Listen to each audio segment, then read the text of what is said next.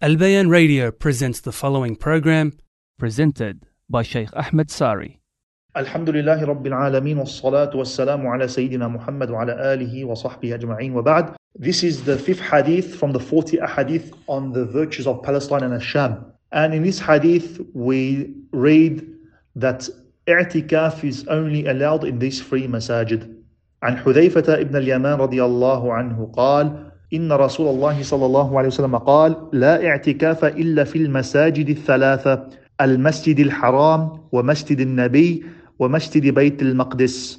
Hudayfa radiallahu anhu narrates that the Prophet sallallahu alayhi wasallam said, there is no i'tikaf allowed except in these three mosques, the Masjid al-Haram in Mecca and the Prophet's mosque and the Aqsa mosque. The hadith. The Sahabi that narrated this hadith is the great Sahabi Hudayfa ibn al-Yaman radiallahu anhu from the tribe of Ghatafan. And he was the sacred keeper of the Messenger sallallahu alayhi wasallam, because the Messenger had mentioned to him the hypocrites by their names. But the Prophet ﷺ had taken him as a secret keeper, and obviously he had other companions who had earned his trust and they held his secrets, and they are known. He mentions here the Messenger ﷺ that there is no i'tikaf except in these three masajid. Al-i'tikaf, my brothers, in the Arabic language, it means al-habs wal-iltizam. It means to withhold yourself or to limit oneself. To withhold yourself to something or to adhere yourself and to limit yourself to something. وشرعا هو الإقامة في المسجد بنية التقرب إلى الله تعالى ليلا ونهارا.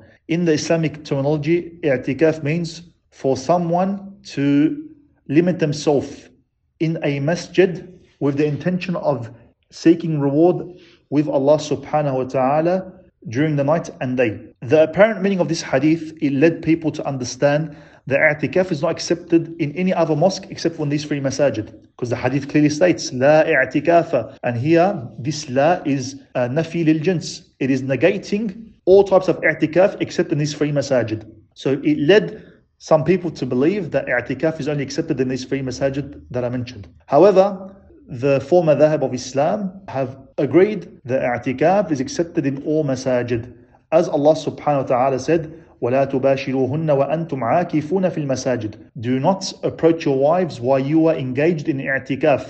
And the word masajid in this ayah, كلمة مساجد في هذه الآية جاءت عامة. The word masajid, it came general. It's been mentioned general, not specific to anything. وَالْقَاعِدَةَ تَقُول مَا جاءت عامة فَحُكْمُهُ عام. Whatever has come general, its ruling remains general. So Allah Azza wa Jal mentioned masajid generally. So if i'tikaf was to happen in any masjid, it is called i'tikaf, and the i'tikaf is accepted. However, my brothers, the scholars said, if someone wants to do i'tikaf in any mosque, it's not allowed for him to leave. But if he wishes to leave to go to Al-Aqsa mosque, then he can break his i'tikaf in that mosque and go to Aqsa. And if he wants to break his i'tikaf in Al-Aqsa and go to Medina, he's allowed to do this. And if he wants to break his i'tikaf in the mosque of Medina and go to Mecca, it's allowed, because elevating the ibadah to something greater or to somewhere greater, it is allowed.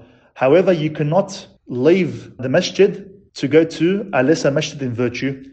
And this topic is mentioned in the books of fiqh. For a deeper understanding, it's upon a person to read the opinions of the ulama when it comes to this. We ask Allah subhanahu wa ta'ala to accept from us and allow us to visit these masajid. Walhamdulillahi Rabbil Alameen.